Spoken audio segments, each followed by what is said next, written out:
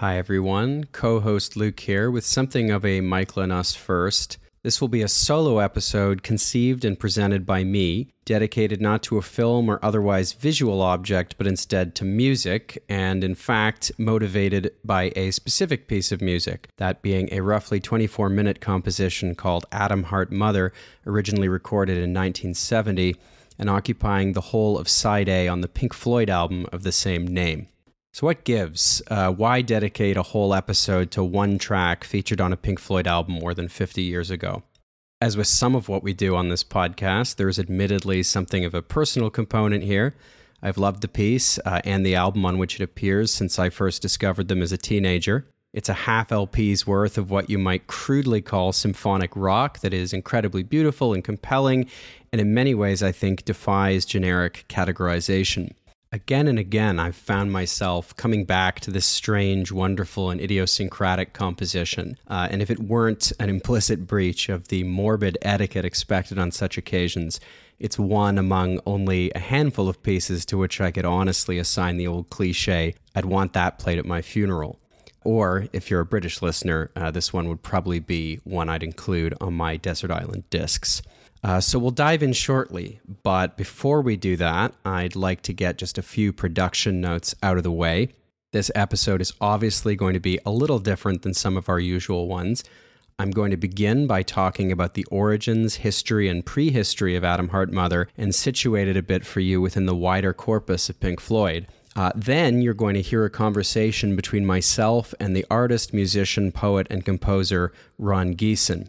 Throughout the whole of this episode, the conversation with my guest included, you're going to hear various songs and pieces of music mentioned or referenced, some of which might be unfamiliar. I'm going to include as much actual music, bits and pieces of it here and there, as copyright will allow, but there is also an extensive playlist I've curated to accompany this episode that you'll find in the show notes. As for Atom Heart Mother itself, you'll hear little chunks of various versions and incarnations of it throughout, but at the very end, you'll find a 2012 performance of the whole piece in full. Off the top, I want to say a very special thanks to my guest Ron Geesin, and also to director Tom McInnes for kindly sharing his excellent 2015 documentary, Ron Geesin, An Improvised Life with me, ahead of this episode's production. To come back to my guest, Ron was born in Ayrshire, Scotland in 1943 and grew up in Lanarkshire, south of Glasgow. His body of work is quite extensive. He's scored a number of films, among them John Schlesinger's Sunday Bloody Sunday in 1971, Ghost Story in 1974, Sword of the Valiant in 1984, and The Girl in the Picture in 1985. In June 1967, he released his own debut album, A Raise of Eyebrows, with Transatlantic Records. There have been many more since, and he's opened for bands that include Genesis and The Who. He's also the author of a 2-volume history of the adjustable spanner and of 2013's The Flaming Cow, which documents in exquisite detail and with great humor the events surrounding the creation of Atom Heart Mother. The Flaming Cow was recently republished in paperback, and if you want to read about all of this in greater detail, be sure to pick it up. There will be a link in the show notes. Turning back in time, in 1970, having made the acquaintance of drummer Nick Mason several years prior, and through him the other members of Pink Floyd, bassist Roger Waters, keyboardist Rick Wright, and guitarist Dave Gilmour, the band handed Ron a rough tape they'd compiled at Abbey Road Studios. It was labeled simply Epic, and it was based on a work-in-progress piece called The Amazing Pudding they'd been workshopping and experimenting with live earlier in the year. That tape came accompanied with an auspicious but rather open-ended instruction, quote, to do something big. Throughout the ensuing months, the pudding would be stirred, further ingredients would be added, and the proverbial atomic heart would begin to beat. From an impressionistic sketch consisting of a basic chord structure and several disparate parts, a sweeping and ambitious musical suite in 6 movements would soon emerge under a new name. This is the story of Atom Heart Mother by Pink Floyd and Ron Geesin.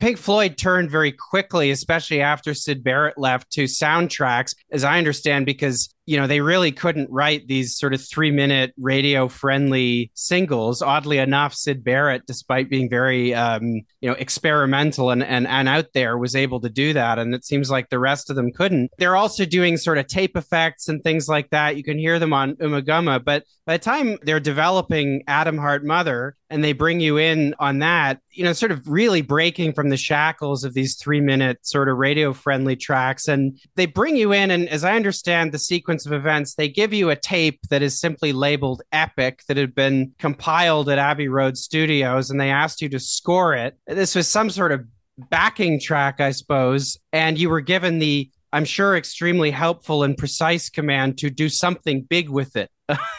So what happened then? I mean, what was this tape and what did you do with it? Well, it's obviously all in the book, but I can put that down to they were doing a piece, a very rough, wandering piece, long piece called Amazing Pudding or The Amazing Pudding, which was just what it was. It wasn't so amazing. It was just a pudding, really.